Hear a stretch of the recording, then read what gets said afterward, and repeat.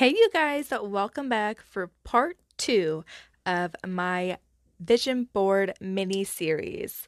It's a six-part series on tips and strategies on how to make a vision board work for you to achieve your goals. If you haven't listened yet, go back to episode number 1, where I'm going to talk to you about goal setting. This is part 2 of the series. We're really going to dive deep into how to start manifesting some of the goals that you want and what to include on your vision board. So stay tuned and listen now for part 2. Brings me to point number 2. So in my stories earlier this week, I was sharing that another thing to really focus on with your vision board is travel. And so you can, like I said at the beginning, you can have your own travel board, just lots of destinations, places. I've always wanted to go to Paris, France.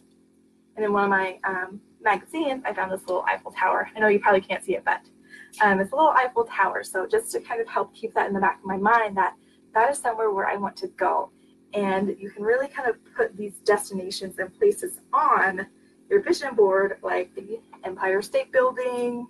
If you want to go somewhere that has beautiful blue water, just wherever, that you can kind of begin to put these on your vision board and imagine yourself being in that place. So like with my vision board in 2018, I had a lot of stuff that was kind of really nature inspired.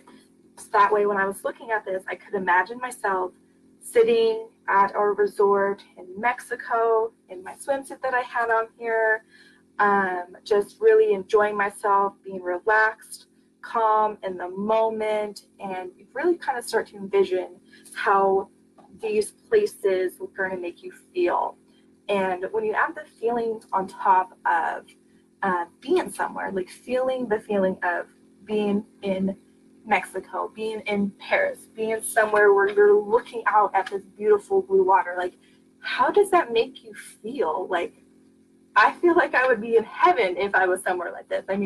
Just endless water. I'm definitely a water baby, so I love anywhere near the ocean, rivers, lakes, anywhere where I can see that beautiful blue. So, I know that I would just be so calm, relaxed. I wouldn't have any of the stress of work, home, social media. It would just be so peaceful and calming, just like the water. So, you kind of want to pick photos and everything, or making your vision board something that you're able to also kind of imagine yourself in. So I definitely am going to include this photo and my Eiffel Tower somewhere here on my vision board.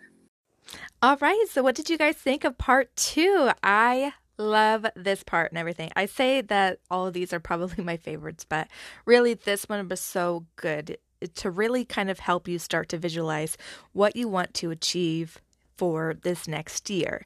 So stay tuned. Part 3 is coming up next.